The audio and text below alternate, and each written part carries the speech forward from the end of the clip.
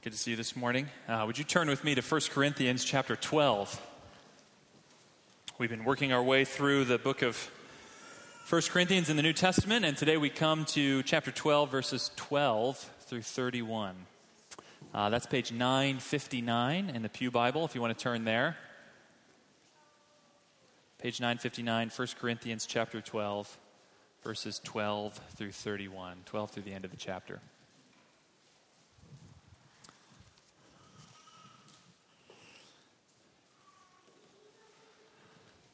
All right, let me read this for us. Paul writes this. He says, "For just as the body is one and has many members, and all the members of the body, though many, are one body, so it is with Christ. For in one Spirit we were all baptized into one body. Jews or Greeks, slaves or free, and all were made to drink of one Spirit. For the body does not consist of one member, but of many. If the foot should say, 'Because I'm not a hand, I do not belong to the body,' that would not make it any less a part of the body. And if the ear should say, 'Because I'm not an eye, I do not belong to the body,' that would not make it any less a part of the body. If the whole body were an eye, where would be the sense of hearing?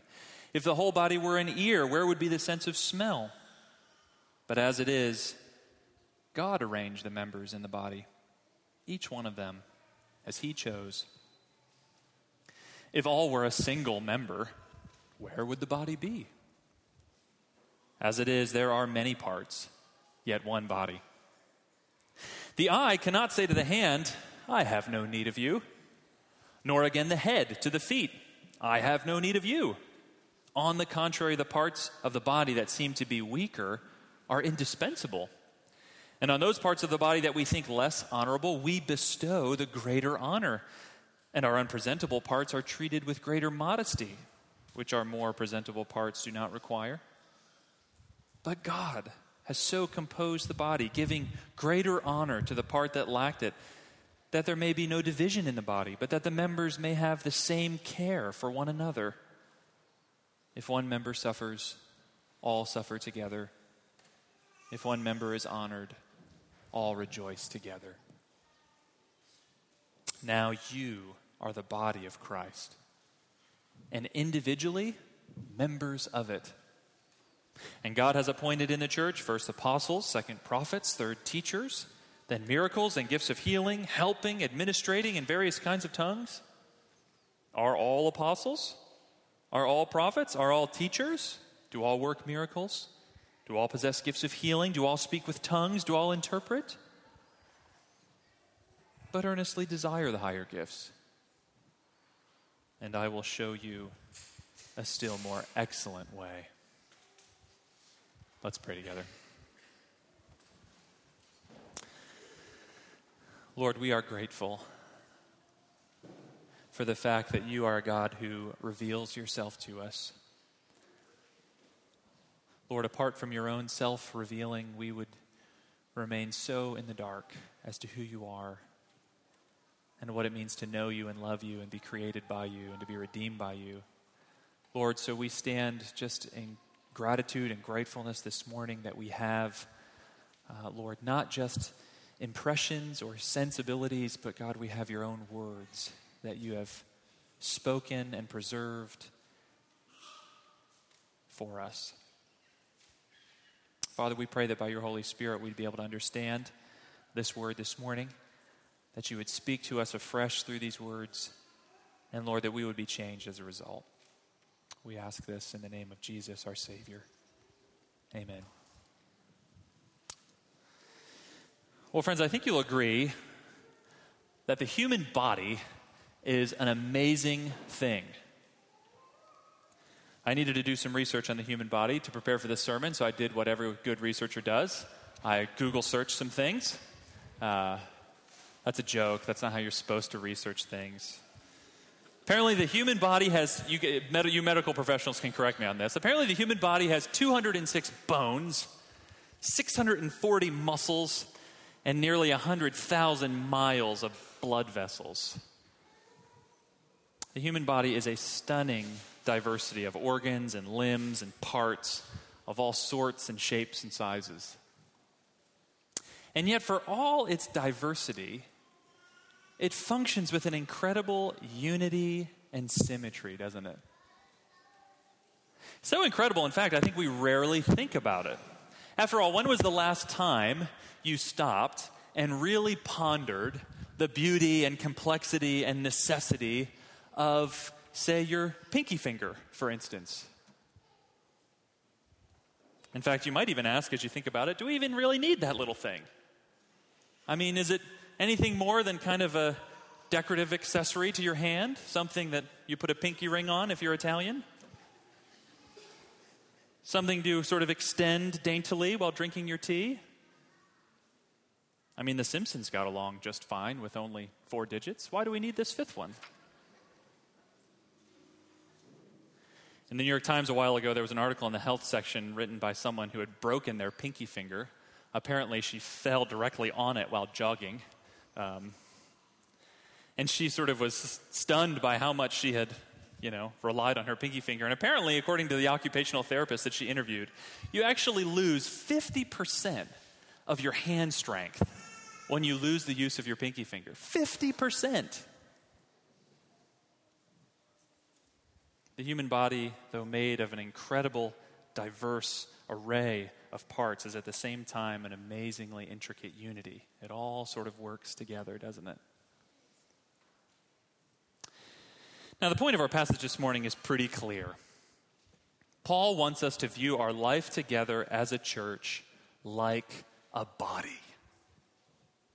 You are the body of Christ and individually members of it. Now, we're so familiar with that sort of language that we don't stop and really think about the real meaning of it.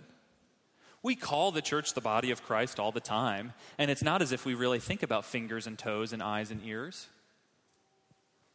We just think about a group of people. In fact, the word member today means kind of nothing more than that. Someone who belongs to a particular group, right? I was in the Lego store in the West Farms Mall on Monday with my kids, buying Legos, of course. And at the checkout, I was asked if I wanted to become a member of the Lego VIP Club.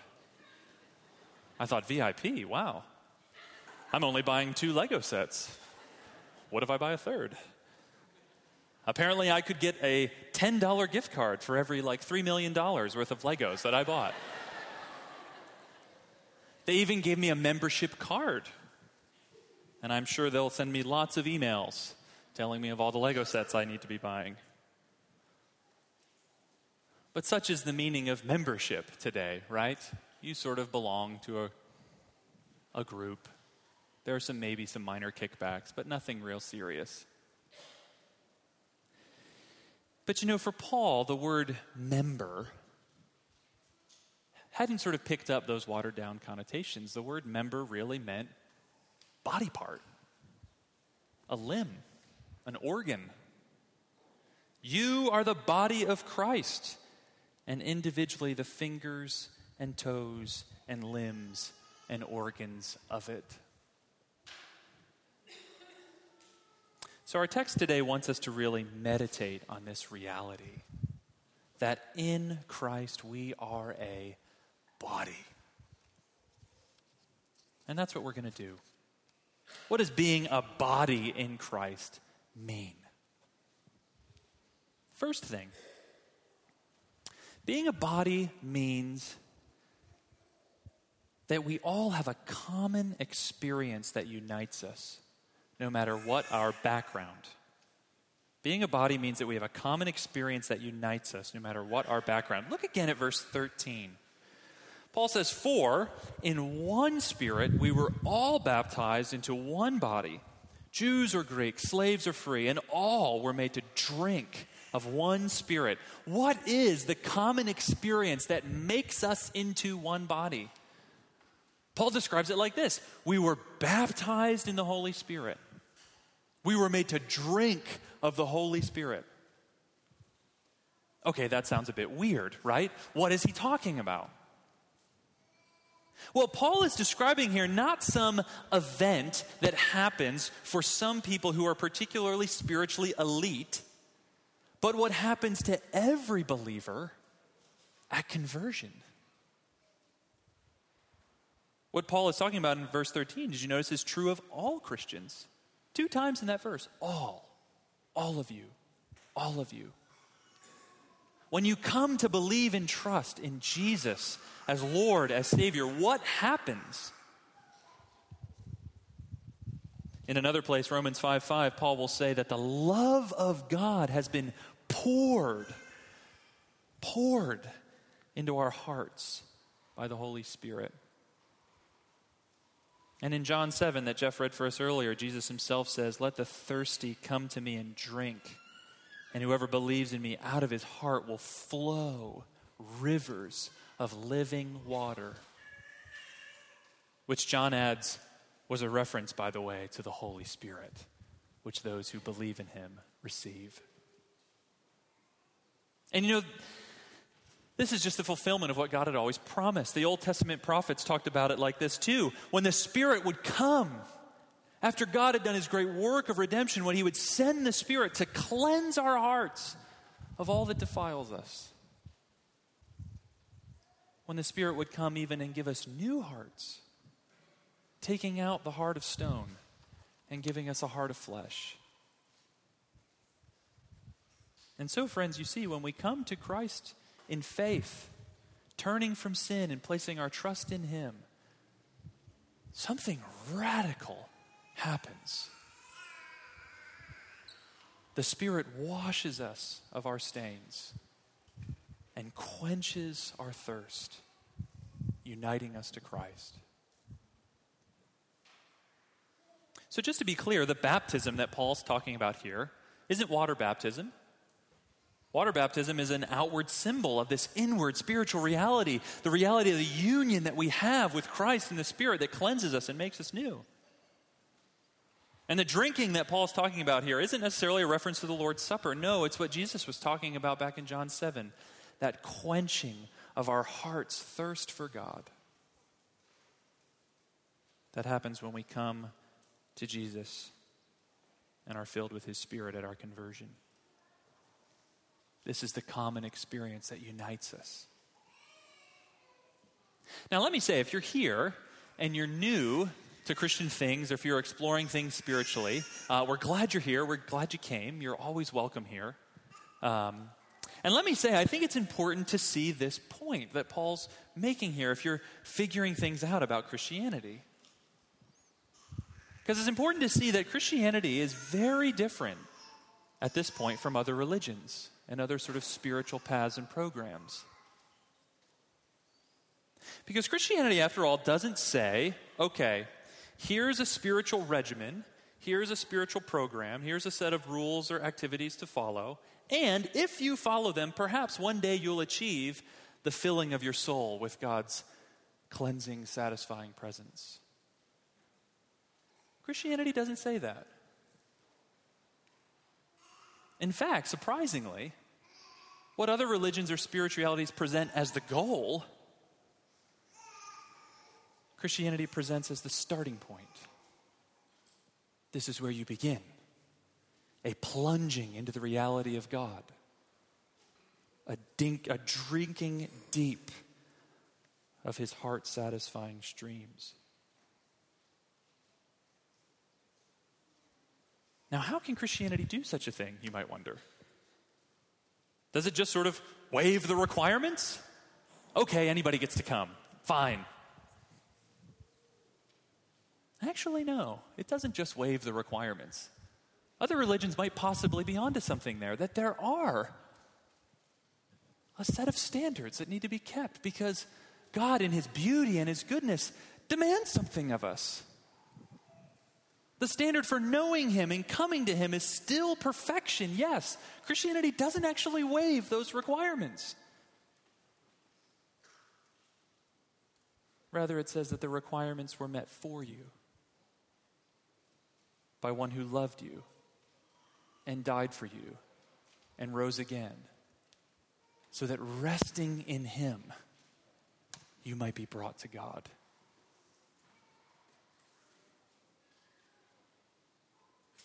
Now, Paul's point here is that this soul cleansing, this thirst quenching union that we have with Christ in the Spirit is at the same time a union with others in Christ.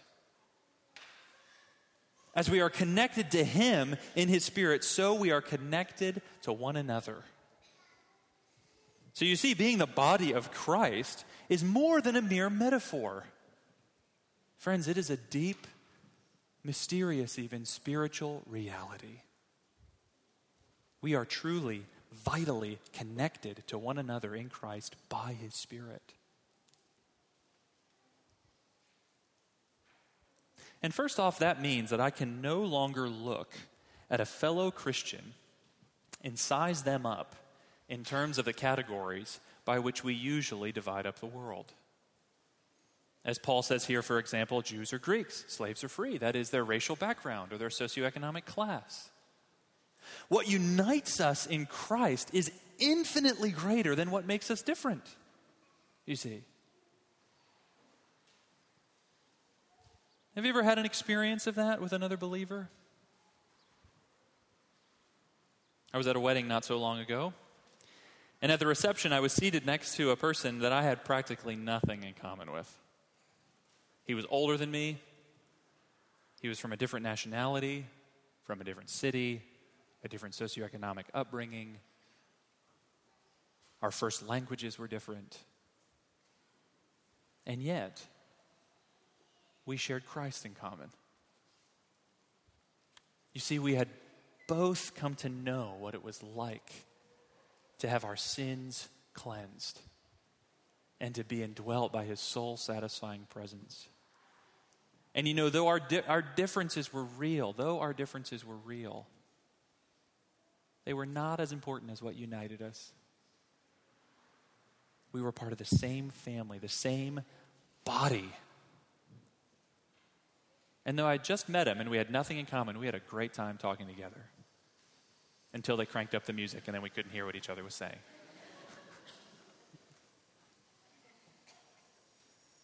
So you see, friends, first, being a body means that we have a common spiritual reality, a common spiritual experience that unites us, no matter what our background.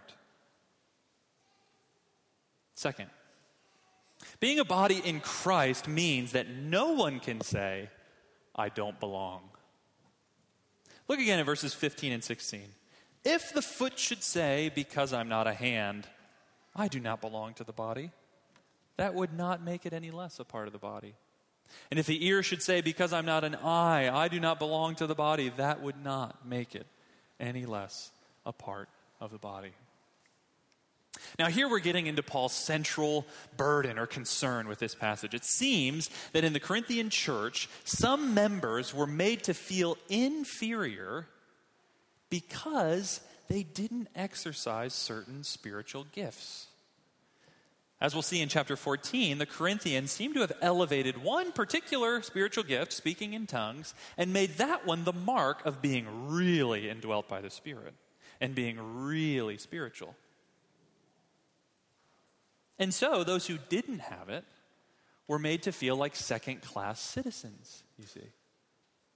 They were starting to feel in their hearts, well, maybe I just don't belong here. And Paul wants to speak to those believers who are feeling that way and say, but remember, you are a body.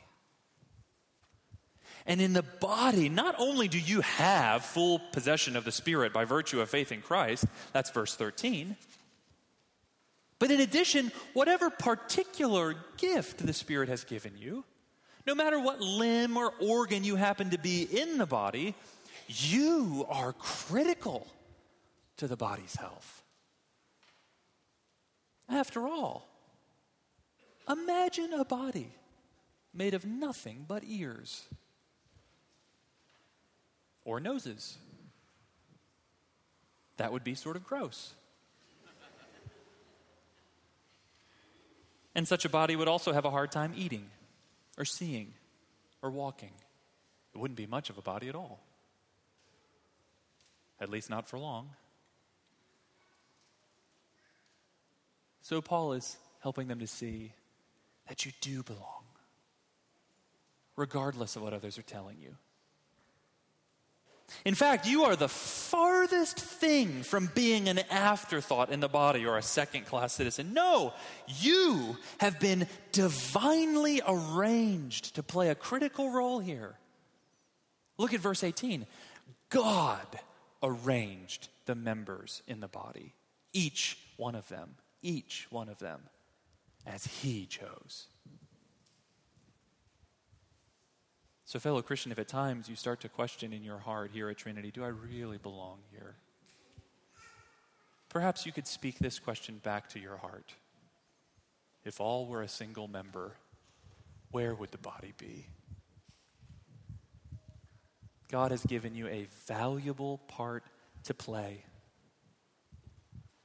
And that means you must be who you are. Be who the Spirit has gifted you to be. Bring your gifts to bear. Don't try to be someone you're not. Yes, emulate the Christ-like character of believers that you look up to, but don't necessarily try to imitate their gifts. You most likely have a different yet essential part to play by being you see. Being a body in Christ means no one can say, I don't belong. Now for Paul's third point. Being a body in Christ means no one can say, I don't need you. If verses 14 through 20 spoke to those who were being made to feel inferior, in verses 21 through 26, he addresses those who see themselves as superior. And here's the real razor's edge of the paragraph. Here he's talking to the self-proclaimed spiritual all-stars, the Allen Iversons of the church, who rarely, if ever, think they need to pass the ball in order to win the game. Sorry, my wife's family's from Philadelphia. I only know Philly sports teams. Allen Iverson hasn't played for the Sixers in a decade, I know. Fill in the blank with your ball hog that you know. But Paul is saying, stop and consider, you see, when you're thinking, I don't need others. Have you thought that the church is a body? Do you really not need your hands? Do you really not need your feet? Of course not, Paul says. They're indispensable. Verse 22. Well, what should their attitude be instead? Not, I don't need you, but rather, Paul says, I delight to honor you. Verses 23 and 24, think about the parts of your body that are weaker, or the parts that are unpresentable even. Yes, Paul is talking about those parts. What do we do with those parts of our body? Do we say we don't need them? No, just the opposite. We show them greater care and attention. We protect them. We clothe them. And why do we do that with certain parts of our body? In Paul's mind, it's not because they're inherently shameful. That's not why we cover them up. No, you see, for Paul, the body, the human physical body with all its members is God's good creation. Paul couldn't be more a body affirming in this passage. God arranges it and God composes it. So why do we act this way towards certain parts of our body? Why do we cover them up? Why do we show them that attention? Not because they're shameful, but because they're too precious to just be put on display for everybody to see. We honor them. We treat them as more special and more valuable than our hands or our noses, which are just out there in public. So you see what Paul's doing here? Look again at verses 22 and 23. Even if some members seem to be weaker in your eyes, or if you think they are less honorable, you need to remember that you are a body. And you should show them all the more honor for being so. And of course, what seems weak in the world's eyes is, of course, not so in God's eyes. And what humans think to be less honorable, well, friends, God thinks differently. In fact, God chooses what is foolish in the world to shame the wise, and what is weak in the world to shame the strong, and what is low and despised in the world to bring to nothing the things that are. That's chapter 1, verses 27 through 28 of this same letter. Have you forgotten the gospel, Paul says? God gives his honor to those who lack it. How? Ultimately through the cross, where Jesus takes the shame that our sins deserve, and in exchange we receive the honor his righteousness deserves. And so there can be no division in the body. Every single one of us is the recipient of sheer, unmerited grace. Even the spiritual gifts that we possess are just that, aren't they? Gifts. Not something we've earned, not something we've merited, but something we've been freely given. You see, friends, life in the Spirit, life in the church is not like an MMORPG video game, where if you play long enough and you build up enough experience points, you can level up and earn new powers and new weapons. It doesn't work that way. God gives graciously. And often he gives gifts to those whom we would least expect, from a worldly point of view anyway. After all, who would have thought that God would make the apostolic foundation of his church the very pioneer of the new creation? Who would have thought that God would make that foundation out of a few Galilean fishermen, a tax collector, some other guys we frankly know nothing about, and last of all, a self-righteous religious zealot, namely Paul, before he met Jesus? God indeed gives honor where we least expect it, so that the members may have the same care for one another. If one member suffers, all suffer together. If one member is honored, all rejoice together. That's what it means to be a body. No longer saying, I don't really need you. The total opposite. I'll suffer with you in your sufferings. I'll rejoice with you in your successes. What could be more intimate than that, friends? And you know, with our physical bodies, this happens quite naturally, doesn't it? I break my toe and suddenly my whole leg stabs with pain, and for the next month or so I'm on crutches and my whole body suffers, right? And on the other hand, someone compliments my new haircut, if I had hair, that is, and suddenly I stand up a little straighter. I smile a little broader. I walk a little lighter. My whole body rejoices. To be the body of Christ means we do this for one another. What comes naturally to our physical bodies, we strive to make natural in our spiritual body, you see. Without a second thought, when a church member loses a job or loses a loved one or gets discouraged because their efforts at sharing the gospel with their friends seems to be so fruitless, their fellow members are there. Not just to help, practically, but also even to suffer with them, to grieve, to limp alongside, to absorb some of that cost, to be present with them in the pain of it. Suffering reverberates through the community, and we face these things together because we are a body. On the flip side, honor reverberates through the community. Instead of saying, I don't need you, we delight to notice the ways in which even the most unseen gifts are contributing to the common good of the church, and we honor them. Now, friends, what gifts in our context might go unnoticed? In our church, I think at times the ability to speak eloquently or to have articulate words or having a formal education can be overly exalted. Maybe not on purpose or intentionally, but it happens. And so those who happen to have those gifts need to work doubly hard to honor those with other gifts.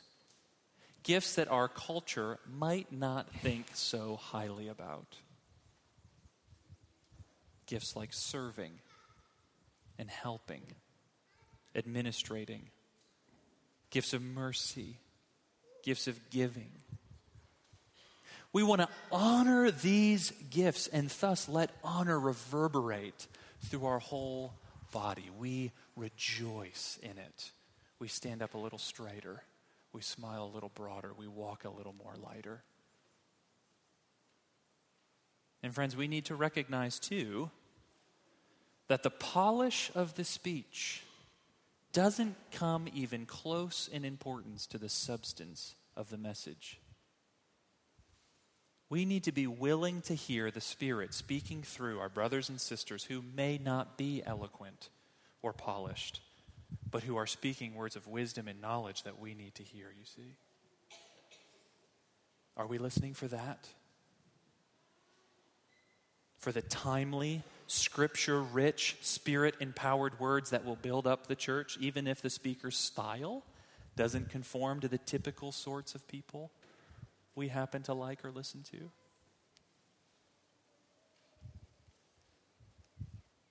And friends, as we think about suffering together, rejoicing together as members in a body, let me just say, do people know that you're a member of this body? Do people know that you're someone that belongs here to this fellowship of Christ?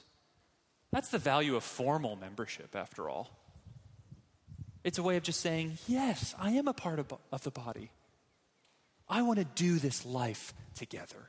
So friends, if you're a follower of Jesus and you're not a formal member of a church, yes, you're an organic member of the body of Christ, whether you like it or not.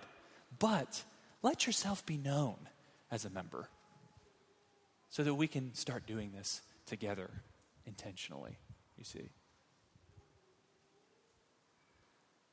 Being a body in Christ means no one can say, I don't need you, to any other member. Each member needs each other.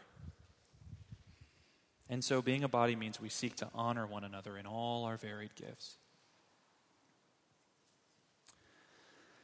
Our passage concludes then in verses 27 through 31 with Paul just bringing things home for the Corinthians.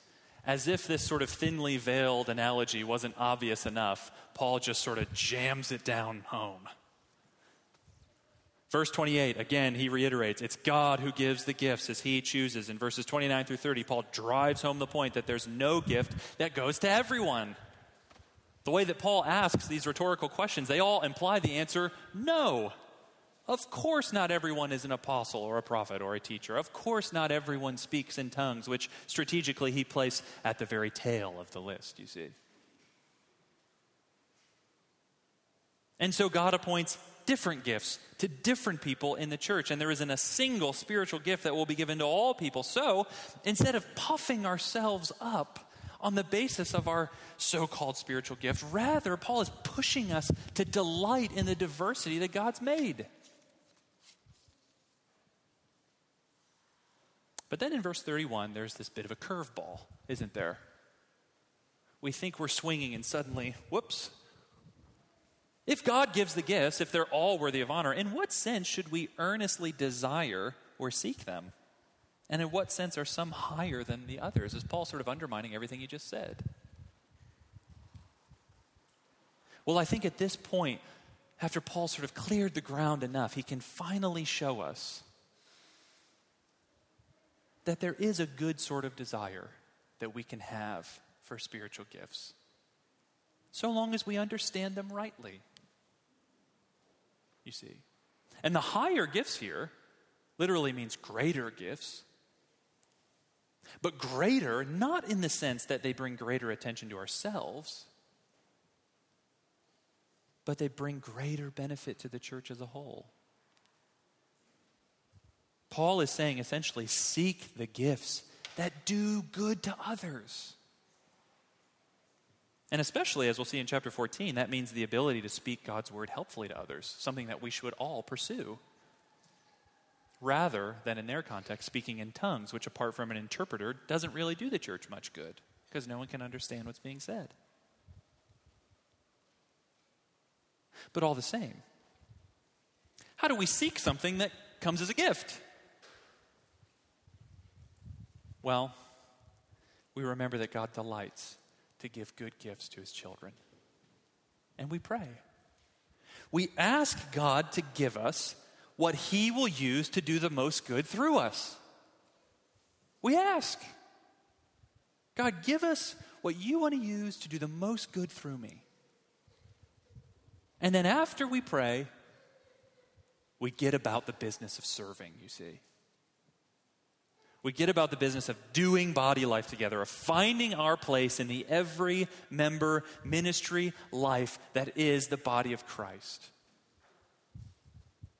Are you serving, friends? Don't wait until you know what gifts you have. Chances are you won't even find out until you start serving. Find a way to do good to the body and do it. And you see, that's a completely different mindset than the mindset that had taken hold in Corinth. They had exalted one gift, made it a sign of super spirituality. Some people thought then they didn't belong. Other people thought they didn't need anyone else. But Paul turns that all upside down and says the higher gifts aren't the ones that make us look great. They're the ones that do the most good to others, that help the body get great. In particular, the ones that help people grasp God's word, as Paul will say in chapter 14, verse 12, since you are eager for manifestations of the Spirit, strive to excel in building up the church. But in order to really do this, we need to learn that there is a still more excellent way. The way we often seem to miss, and that way, of course, is the way of love. Next week, we'll begin looking at chapter 13, and we'll embark on this way of love. But you know, in a sense, hasn't Paul already been showing it to us? Hasn't he already put it before our eyes, showing us God the Father, who has arranged and composed this body with such care and intentionality? God the Holy Spirit, who has showered gifts freely upon each member, making us an integral part of the whole. And Jesus, God the Son, who has taken this body to himself and called it his own, and has become so united to it that now what's true of him is true of us. That just as he is righteous and holy and glorified, friends, so we are justified and sanctified and even glorified in him. You see, this body is encompassed with the triune God's love. How could we not love this body as well? Let's pray together.